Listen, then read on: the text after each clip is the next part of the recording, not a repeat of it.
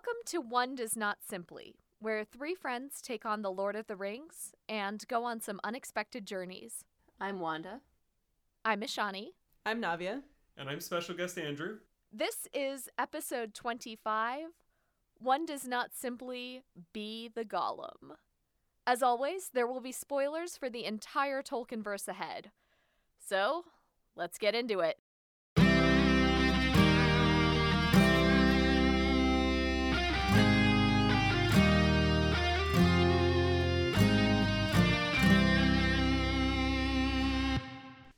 Welcome back, everyone.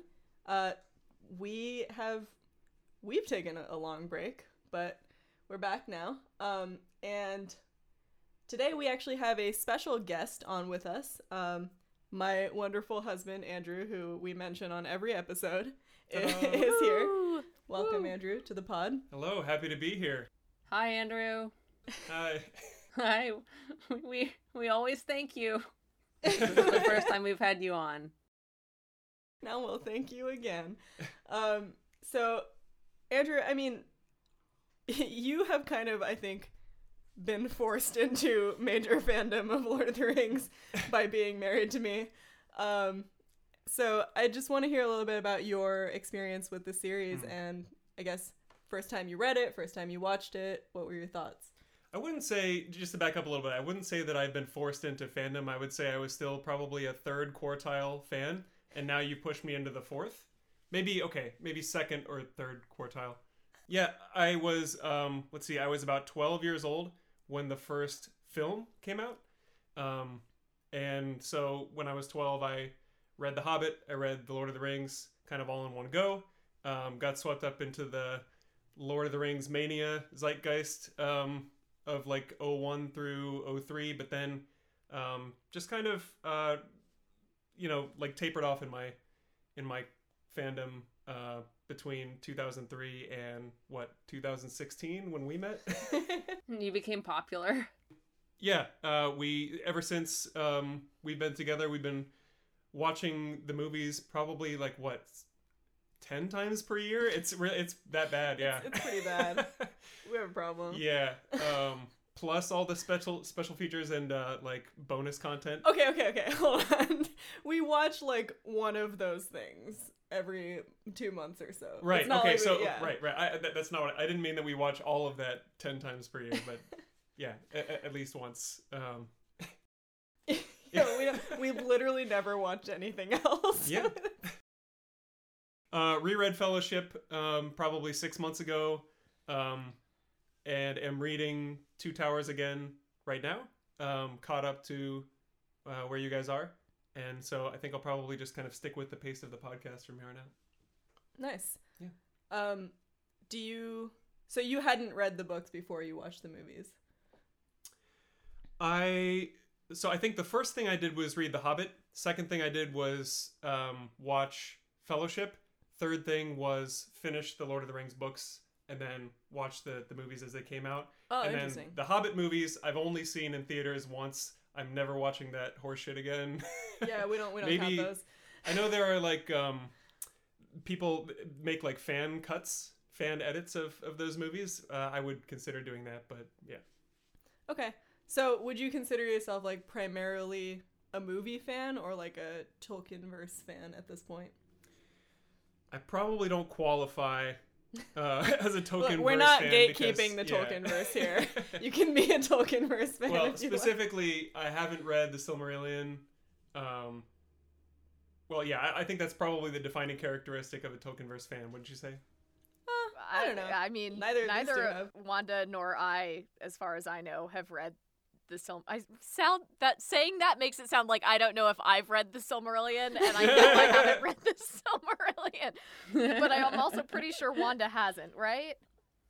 No, none of us on this podcast. No, Wait, I have. Navi, have you read it? But realistically, I don't remember a lot of it. So.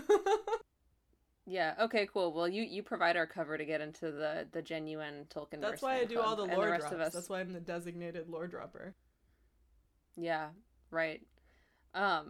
Well, and I guess then the question is maybe a more interesting version of are you a Tolkienverse fan is if you're rereading the books, if you've been reading along with the podcast, how's it been revisiting them so many years later? It's been super interesting. I love just picking out the differences between the books and the movies, because they are intended for very different formats, very different audiences, and so yeah, that's probably been the most fun part. And yeah, following along with you guys has been really fun as well. Name your favorite episode. All right, so we will be hearing a little bit more from Andrew as we talk about this chapter, but we read a chapter. We read chapter 2 of book 4 of The Two Towers, and in this chapter, which is the passage of the marshes, essentially that describes perfectly what happens. Frodo, Sam, and Gollum pass through the Dead Marshes and then some additional territory on their way to Mordor. Not much happens plot-wise in this chapter, I would say. It's a walking chapter, realistically. But I'd say we actually get a lot of interesting characterization in this chapter, and that's probably what we'll spend most of today talking about. And I want to start off by talking a little bit about one of the major changes in this chapter, which is that we mostly get this chapter from Sam's perspective. And this is, I believe, the first chapter we've had from Sam's perspective. It's kind of akin to like previous chapters where we've been in a little bit in Pippin's view, or I guess Frodo is really the only other character we've gotten a viewpoint chapter on. And so this is, I was actually kind of excited to see this, that Sam was our I won't even say narrator for this chapter, but we get most of his thoughts and feelings. So what did you think about being in his mind for the first time? I thought it sucked, honestly.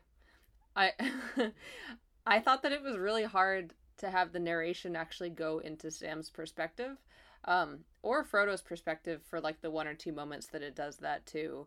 And the reason was that the descriptions are already, the descriptions of the marshes that they're passing through are already so miserable that when you go from reading about how putrid the land is and the landscape to getting a sentence about Sam is really upset about all that, it becomes almost too much to handle. Like, I reiterate what I said before about these chapters not being boring. They are just awful to like actually get through. They're so anxiety inducing and depressing. And I don't mean they're bad. It's just hard to read. Mm-hmm. Stressful. I don't know. Yeah, it's interesting. I think I had an easier time with this chapter compared to the first one, and maybe that was just me settling into the fact that it's going to be like this miserable journey of them being in these horrible places and feeling bad about it and being frustrated and upset. But I felt like at this point I had settled in, and maybe that was also just a reflection of the week I had where I was like, I am miserable and upset and slogging through life. And so I was like, yeah, this is honestly the best walking chapter we have had so far. This is the best walking that we've gotten. I'll take it. I was happy with that. Yeah, I'd say like I'm probably more along the lines of what you were feeling, Ashani, of this didn't piss me off as much as the other walking chapters, because I actually liked that it was interspersed with some character thoughts and feelings. My complaint in the past has been, we're getting so much description of the surroundings and we don't do any progression of any character arcs because we don't know what they're thinking. So that wasn't the case in this chapter. I thought we got actually a lot of Sam and then a lot of Gollum actually in this chapter and what he's doing. And even though nothing really happened plot-wise, I would say a lot happened within character arcs. So I didn't mind. I'm not minding this book as much as I thought I would. I hesitate to say that because I feel like I'm going to still, but so far, not so bad. Yeah. Andrew, we brought you on. We invited some guests on for this part of the season because we thought it was going to be boring without the guests, but actually it's fine. So I You can I can leave. be excused. Thank you. I mean, I don't disagree with what's been said. The descriptions of the surroundings struck me as like he was trying to write for almost like a screenplay, like he really wanted you to visualize this fantastical world and what the nature looked like. But that said, though, I mean, maybe it's because we're all city dwellers, or I guess I'll speak for myself, but it was hard for me to visualize some of the things that he was saying. I think it would be a different experience if I knew exactly what these gullies looked like. But yeah, some of the things I'm just not super familiar with. So yeah, it was tough to visualize. That's a great take. That's the first time I've heard that, and I really like, as a city dweller, I can't connect with this book. And I'm probably the least city dweller person among the four of us, I guess, technically. So Well, and one of the things I noticed was that it's a very British countryside sort of description. Like, Right. marshes and peat bogs are very much that's the UK, right? And the moors and things like that is very much a, English countryside set of imagery and geography. And so even, the bodies coming out of the marshes, I did some research into peat bog mummies a couple of years ago for reasons, and the reasons were not that I was a serial killer trying to hide a body, but yeah, I think the dead marshes as a geographical feature are something that are feel very British to me, and so it doesn't surprise me that that's something that Tolkien would draw on, and maybe draw on with a little more accuracy or familiarity, given that that's where he's from. He also, I feel like he goes really all in on these descriptions and trying to make them as grim as possible. I took note of this particular line where he is describing the surroundings as if the mountains had vomited the filth of their entrails upon the lands about. Bro. Yeah. I mean, on one hand, what does it mean? And on the other hand, it's very evocative of just absolute disgusting scenery. Well, and the thing that I was trying to say a couple minutes ago is that what makes these chapters hard to read, and again, that not like that I'm saying that they're not good, they are good, but what makes them hard to read is that if it was just language like that, like sentence like that over and over and over again, without it actually being from this really privileged third person perspective, then it would feel a little bit more modern, I guess. It would feel a lot more like a Cormac McCarthy novel is written, where it's just stretch after stretch of almost the I don't want to say the land is a character, but that is what I'm going to say because I don't have any other better way to say it. But we get we basically have Sam and Frodo as the points of view through which we see all of this horror, and that for me makes it less pleasurable to read. There is a way, I think, to read horrific descriptions of stuff in a way that's you get kind of this giant bird's eye view, and you're like, okay, I'm taking in all of this, and the whole thing, the vibe of it is meant to send a message to me, but that's not really what I get from these chapters at all. I guess my question to you guys is, what did you learn about Sam, if anything? Yeah, Sam is really I think a lot of his narration is kind of commentary on what Frodo's doing, right? And he's kind of picking up the tail end of whatever Frodo has decided to do and dealing with the repercussions of that. And in this part of the story, it's mainly that Frodo has chosen to bring Gollum along as their guide. And so Sam's kind of like every other time you see Sam, he's thinking about a way to kill Gollum, which I think is funny. And then he always just decides, all right, I can't do that because it's disobeying master. And then he goes on and on his merry way.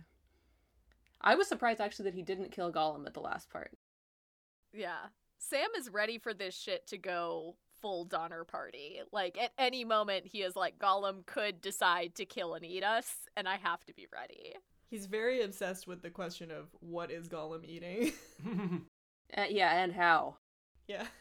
Well, it takes him a while to realize that what Gollum is really after is the ring and not to eat them, which kind of surprised me. But I guess by this point, the ring hasn't really affected Frodo in a very conspicuous way yet.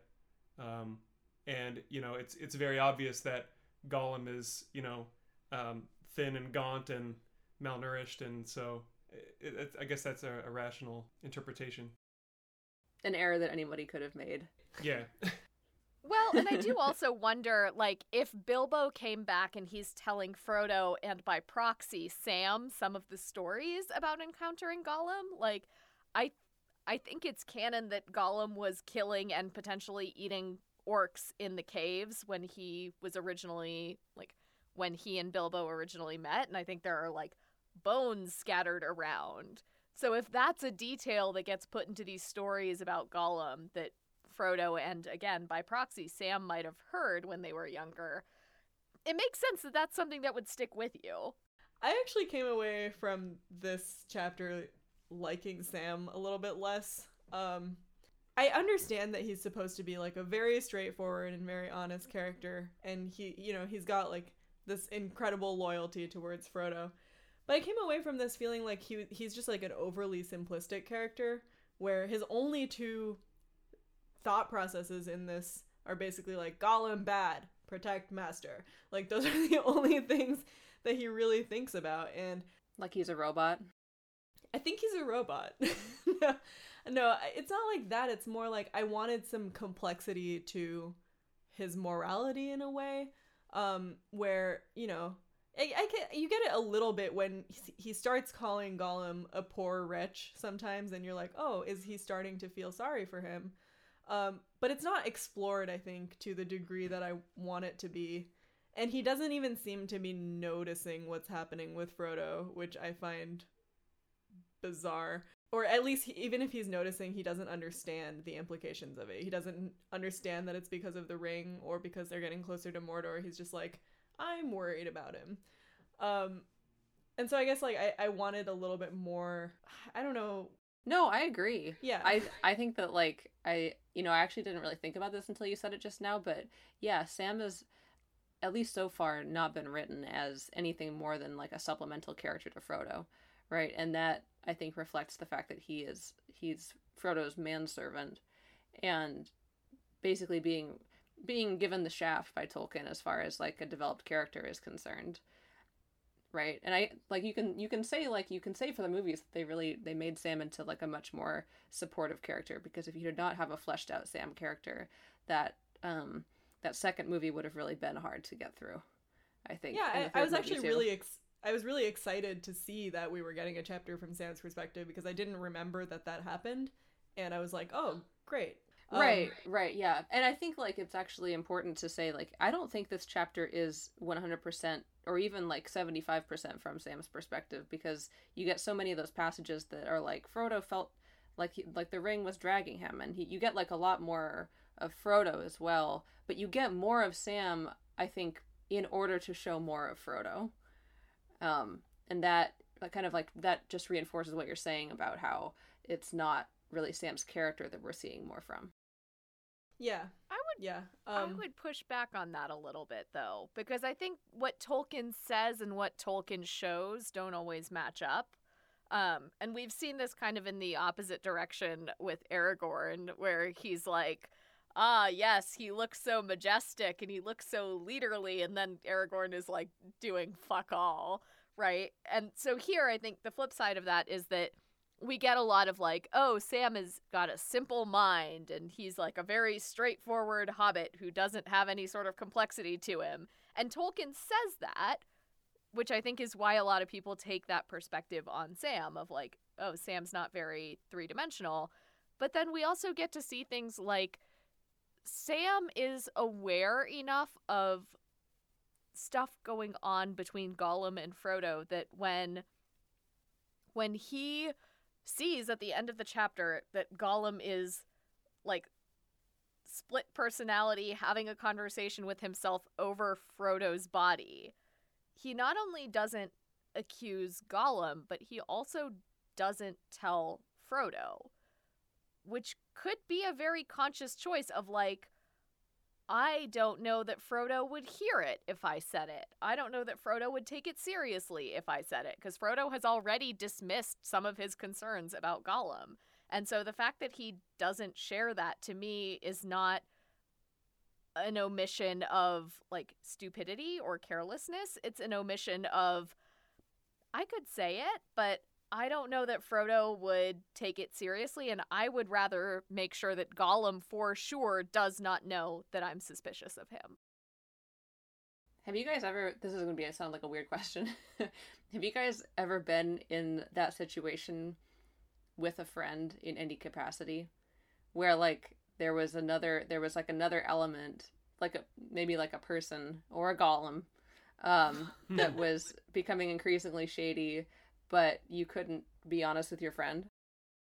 I think I bet this has happened to a lot of people, but what comes to mind for me is, like, when someone's dating someone that you hate, and and then you have to make that, like, really, you either have to just bite your tongue and hope they figure it out, and in some cases, like, they don't, and they, like, marry the person or whatever, and you're like, oh, great, now I have to deal with this. Or you can say something and risk, like, losing your friendship because people do not act that rationally when it comes to the people they love. So that's what immediately came to mind when you said that.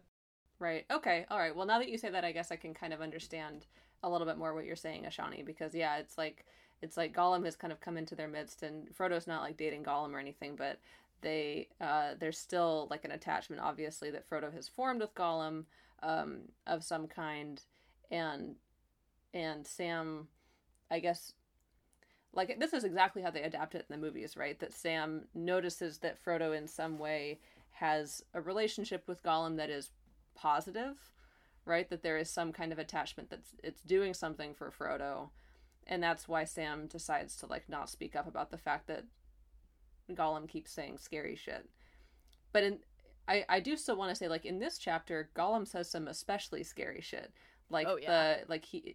He has that canonical split personality conversation with himself, and Sam is, like, kind of awake to witness it. But he pretends that he's not awake. And during the conversation, I was surprised at the level of, like, creepiness and incrimination that Smeagol does in this to himself in this chapter, and Sam still doesn't say anything.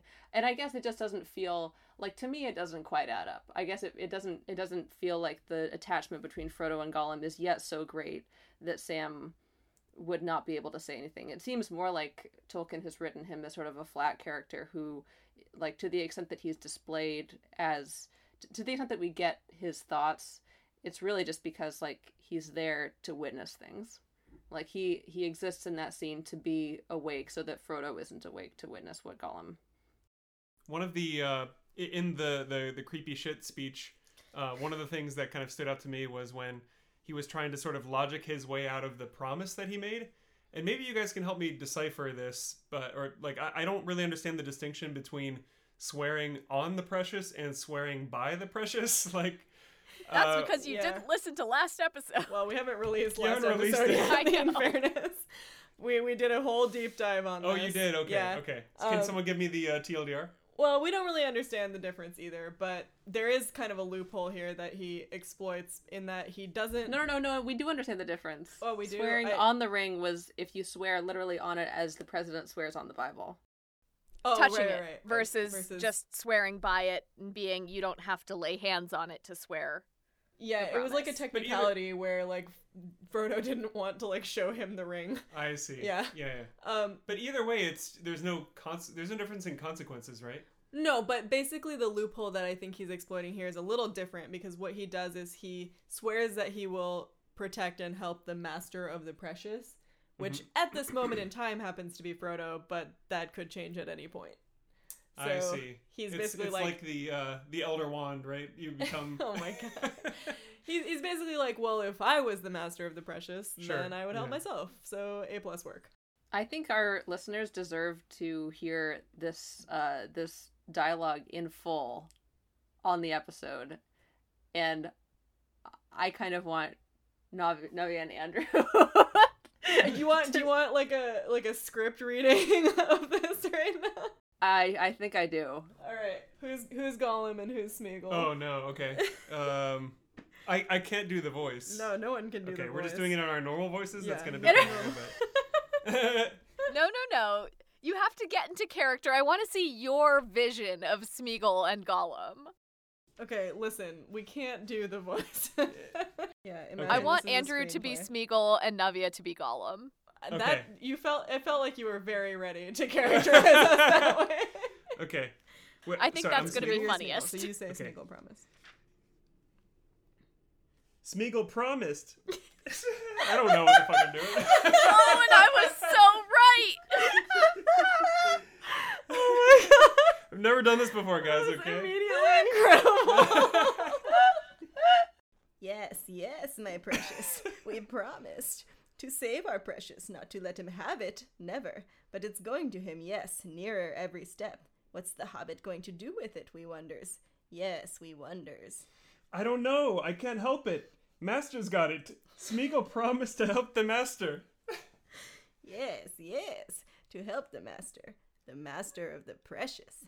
But if we was the master, then we could help ourselves, and still keep promises. But Smeagol said he would be very, very good. Nice hobbit.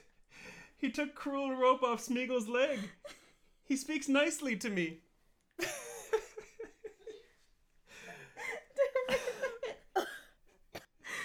I need drinks before I can do this. Very, very good. Oh, my precious. Let's be good. Good as fish. Sweet.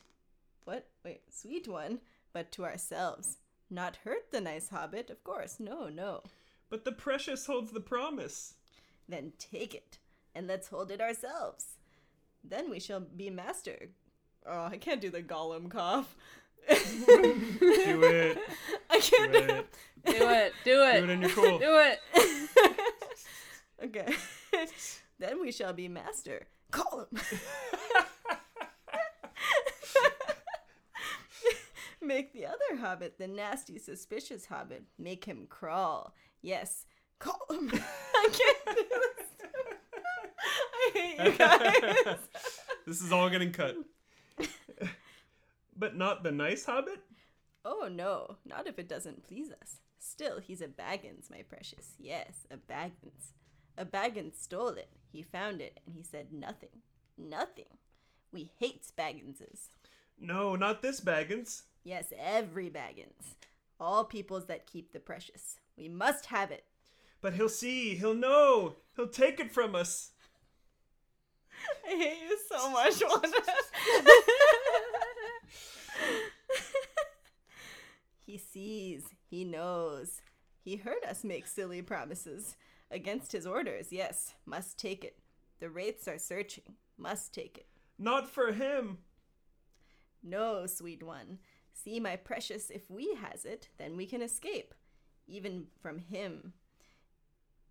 Eh? He just was like, even from him, eh? Gollum has lived in Canada for some of his formative years.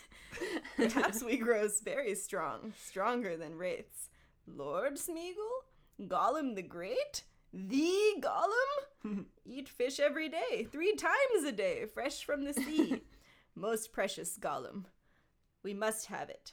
We wants it. We wants it. We wants it. But there's 2 of them. They'll wake too quick and kill us. Not now, not yet. We wants it. But, not yet, eh? Why is he Canadian? Perhaps not. She might help. She might, yes. No, not that way. Yes, we wants it. We wants it. Oh, thank God that's over. Oh. Wow. Oh my god. Oh my god, your little voice, Navia. I don't know what I'm doing. I don't That know was what to do so with good. Gollum. No, it was so good because you had like a theatrical voice and Andrew was just talking. I was just talking, yeah. But there was no like ambiguity about which one was the good one, which one was the evil one. I mean, part of the reason I wanted that was just because I wanted to. I read that. I read it pretty fast, and I wanted to hear it again because I thought about that conversation between Smeagol and Gollum. Well, that's kind of calling them Smeagol and Gollum is kind of weird, but between the Gollems, I thought about that conversation a lot today, and about does it really reveal that there are two personalities inside Gollum, or is it the ring exerting its power on Gollum? What's going on? I definitely felt like it was two personalities, because there's a point where Gollum says, or Smeagol says something like, oh, but we promised not to let him have it, but Gollum's response is well, we don't have to let him have it. We could take it for ourselves. And at the same time, he's saying, he's searching for it, we should leave the hobbits and take the ring. And so it feels like Gollum is both influenced by Sauron, but in the way of the orcs that we met earlier, also clearly his own person with his own agenda, right? Maybe nominally he feels oh, there's this pressure to do X, Y, and Z, but also, hey, if I could get the ring and get ahead, I totally would. Yeah, one of the things I actually like about this, the ring as the evil thing, is that it's not as straightforward as, it is controlling you, you know? It's not the same as if it was in your head or, making you do things. It's more that it slowly plays upon the already corrupt parts of your character, which everyone has to some degree. And I like that because I don't think we can ever be sure whether Gollum / Smeagol would have been this way without the ring's influence. I mean, I think we can say he definitely wouldn't have been this far gone, but I don't think you can definitively say which part is him and which part is the ring. So you like that the ring, the influence of the ring and how much the ring is creating this evil within Gollum is left ambiguous. Yeah, I mean, in some other, for example, in I don't know why I keep bringing up Harry Potter as the only other fantasy series on this podcast, but whatever. It's one that a lot of people know about. In that series, it's Voldemort literally takes over people's minds, right? That's he takes over and he controls them, and there's no subtlety in terms of which is it them, is it him? It has nothing to do with their character. It's just another evil being exerted upon them, and I like that this is different than that in the sense that even with Frodo, right? We don't really know how much of what he's feeling is the burden of the ring versus the burden of just being tired, because this is a very long journey and he's in a miserable place. He's probably hungry. He's been injured several times, and we just don't know how much of his despair is despair that would have been there already versus the ring's influence. I like how you contrasted it with Harry Potter, because the ring sort of embodies temptation, right? It's always tempting you, and tempting you into sin or to bringing out the worst parts of you. Whereas in Harry Potter, I never understood what drew Voldemort's followers to him. What do they get out of it? I understand what draws people to the ring. It gives them power, right? And power is tempting them. Well, and it also has to do with culpability, right? Because if Voldemort takes over your body and then you do a bad thing, then it's oh, this person can basically claim insanity. Voldemort has taken them over. But if the ring has tempted you to do a bad thing, then there's still some kind of culpability there for you. Yeah, exactly. And never forget, right, that Smeagol kills Deagle before he even ever has the ring. So there's something in him. Right. And I think that the fact that Frodo is also tempted and eventually does some bad shit is maybe Tolkien's way of saying it's still your fault if you do a bad thing because the ring tempted you to do it. But also it could be anybody. Yeah, it's a test of how strong is your moral fortitude. How long will it hold up against the temptation of the ring?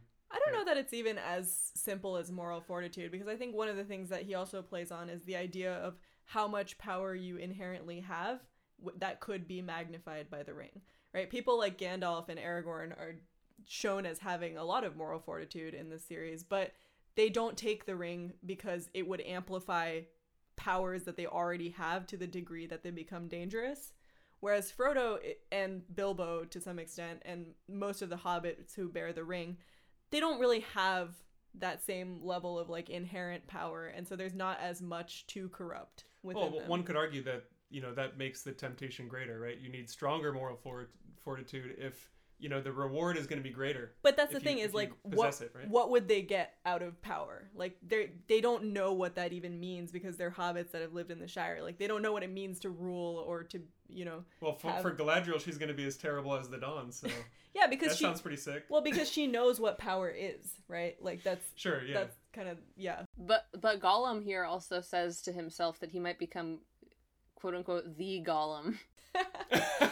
The one Gollum to Gollum them all. Yeah. Which yeah, is, although like Caesar, like he wants to, like he, and it's just like, okay, like he's gonna be, he has these like grandiose fantasies, but like when it comes down to it, all he wants to do is like eat fish every day, which is like actually really moving, because it reminds me of like the deepest, darkest stages of any kind of dependency that you can have, where like you're simultaneously having these like grandiose fantasies about like holding on to the thing that you like and what that's going to bring for you, but then like you also can't, you're not even getting your basic needs met. Yeah, I actually thought it was interesting that he even said that about like being the Gollum, because I mean Gollum had the ring for a really long time and he didn't do anything with it. He just like hidden in a cave. Yeah, I think you all are exactly right. There's sort of two axes here. Like one is how strong is your ability to resist the ring's temptation, and the other is how much power or special abilities will you gain by having it. And for Gollum, right, his temptation, his strength to resist that temptation is very low, but what he actually gains from it is not very significant, right? He just wants more fish and right. Although I think it's interesting that we're talking about, the hobbits don't have a lot of power to exert even if they are corrupted by the ring, when at the end of this chapter we start to see the first indicator of I don't want to go so far as to say like abuses of power, but Gollum gets scared by the ring wraith, right? It passes sort of farther and farther away, but it passes over them 3 times, and by the 3rd time Gollum is basically just like, I don't want to keep going.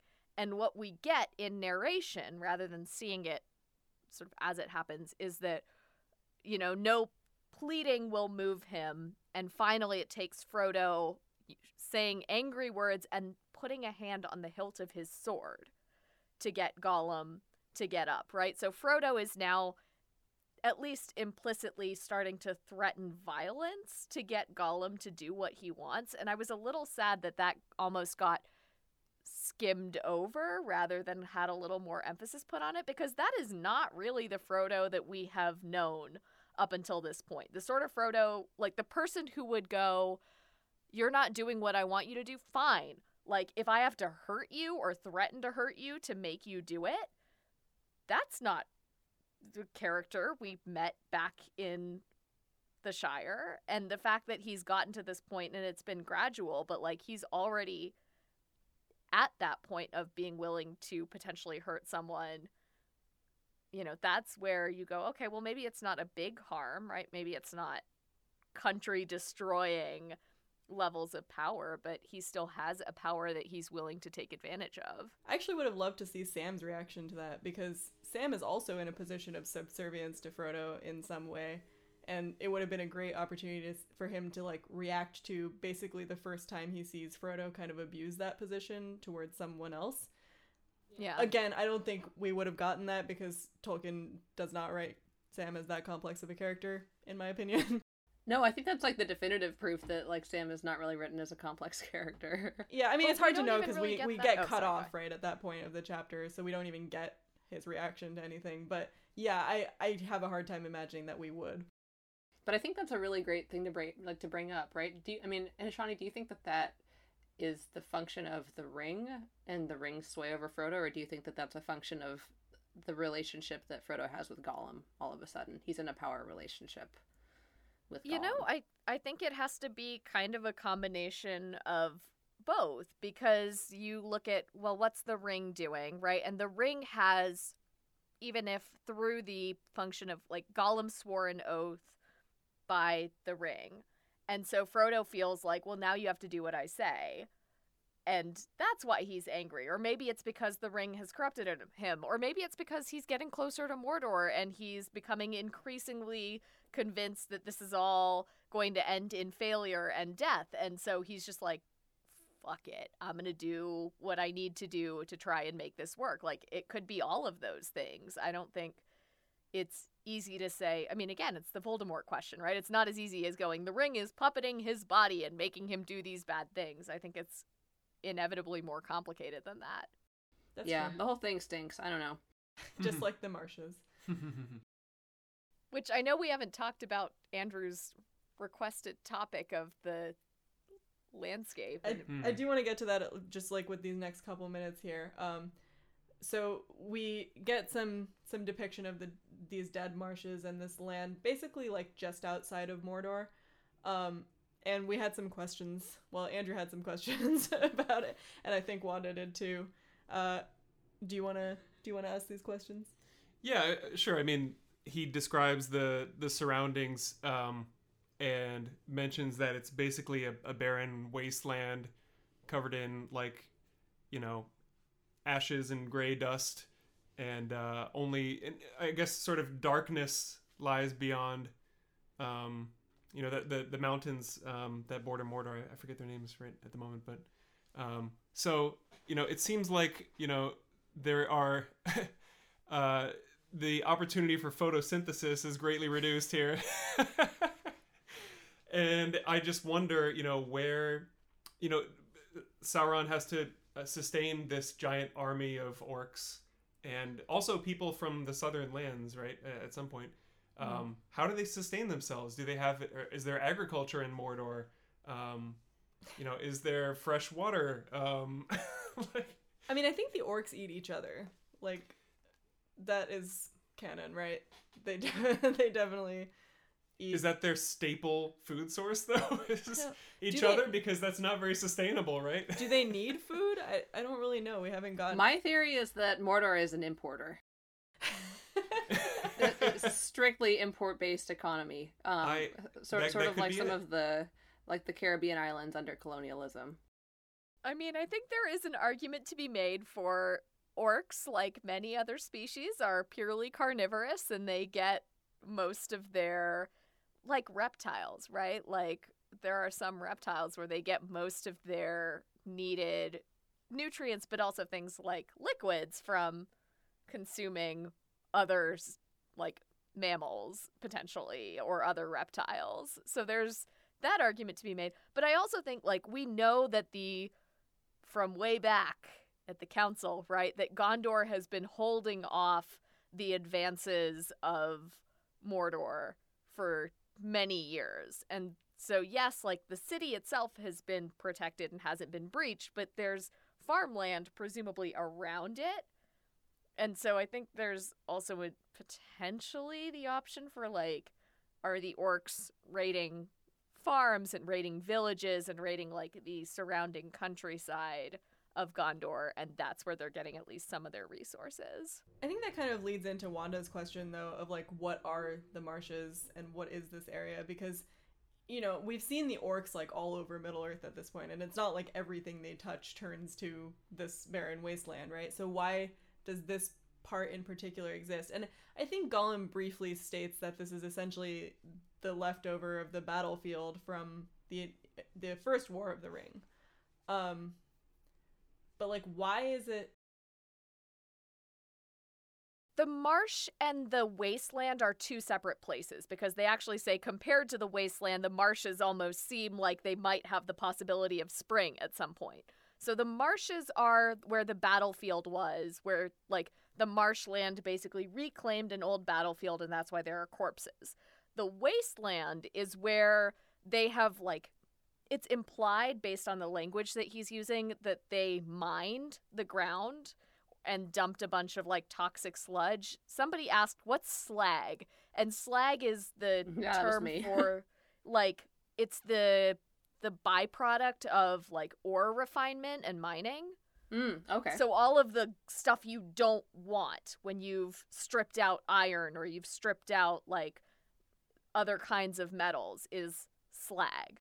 I think what I'm saying is Sauron is Elon Musk. I want to end that discussion there. Sauron Musk. Sauron hosts SNL. Oh no. Don't worry, they've made him funny. All right, I know we usually do quick fire at this point, but I actually want to do something a little different today. I have some questions for Andrew, some quick fire round questions about just like things about this series. Okay. It's not trivia, don't worry. Okay, which one is your favorite movie of the three? It's quick fire. Go. Okay, quick fire. I would if I have to pick one that I would go that I would rewatch, probably Fellowship. I know that's an unpopular opinion. All right, Fellowship. Great, because we're about to rewatch it. Not unpopular. That's my favorite too. I was gonna say mine too because as much as I like the other two, there are parts I always fast forward. Exactly. Yeah. That's what I was thinking. Yeah, like the stuff with Treebeard, as wonderful as Treebeard is, it does kind of drag on. All right. I know you're currently rereading the books, but you have read them in the past. Which one is your favorite book of the three? You're allowed to pick halves. No halves allowed. All or nothing.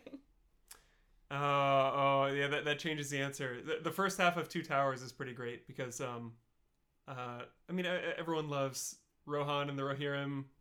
Just a very, I don't know, fascinating people. Mm-hmm.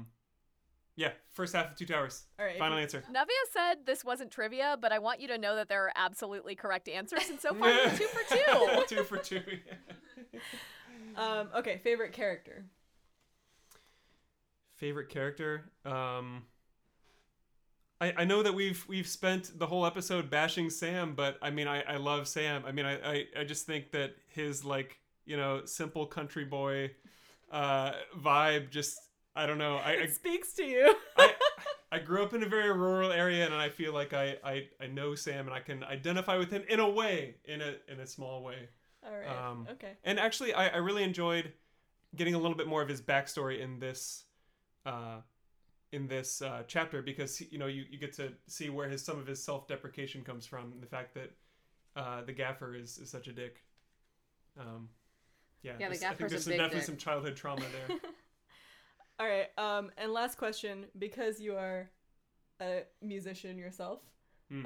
By the way, we have a band together. It's called Shards of Narsil. Check it out. Shameless plug. Shameless plug. Yeah. Big plug. Best band ever. Which of the themes, the musical themes in the series, is your favorite? Ooh, you mean the Howard Shore? Yes. From Howard Shore's delightful score. Rohan theme. Yep, final answer. Let's go. That's why I married him. Yeah. Okay. All right, wait. I have some questions too. Can Ashani and I ask questions? Go ahead. All right. What is like a definitive memory that you have around Lord of the Rings? Like a memory of like seeing the movies, or looking through like the catalog in the DVD set or anything like that. Let's see, good best definitive memory.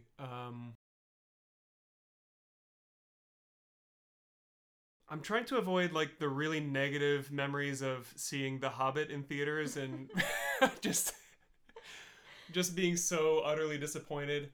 Okay, wait. Like, then the maybe things I that have stick like a out to me different are like question. sorry, what?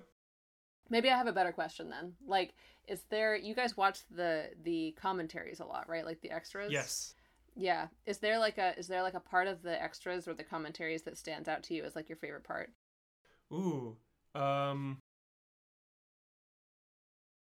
So okay, any commentary that involves like the four main hobbits, like Dominic Moynihan, Billy Boyd, is just pure gold.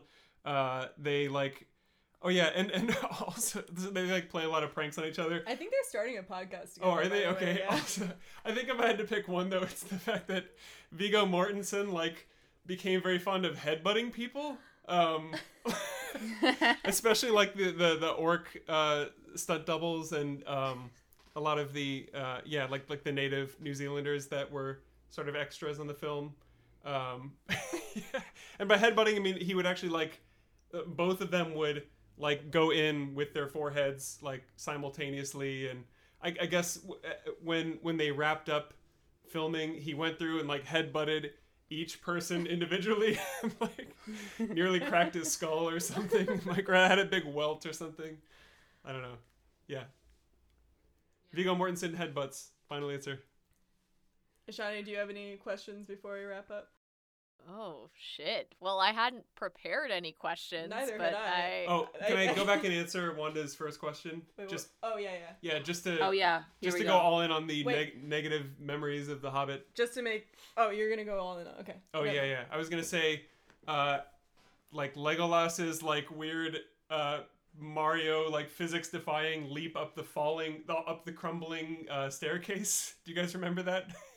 It's so bad. Where he's like jumping on rocks that are in free fall. It's really bad. Yeah, and then I think I saw The Hobbit on a plane. I did not. It might have been the second Hobbit movie. It was the third one. The third, yeah. And then I think in the yeah. second one, the River of Questionable Physics, where they're doing that like barrel float. Oh yeah. Oh, it was so all horrible. right. Okay. I think here's my question: if you could get a drink with any character from Lord of the Rings, Gimli.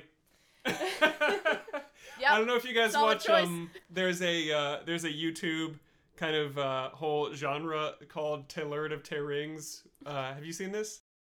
No. Oh, you need to see. Okay. Oh, so this is like where they put together like random clips of Lord of the Rings just to make it, and then they'll like throw in like techno music, and they'll just make these short little skits just out of like spliced together clips from Lord of the Rings. It's just like the meme zone. Yeah, and at the end of every Taylor of Tay Rings thing, they have Gimli going like like where he has like a big like beer foam like mustache. Thanks for listening to One Does Not Simply. This episode was edited by Navia. You can find us on Twitter at ODNSPod and Tumblr at One Does Not Simply Pod. Extra special thanks to our guest Andrew, as well as to Sneha and all of our listeners for joining us on this journey. If you like what you hear, give us a rating or a review on whatever platform you listen to.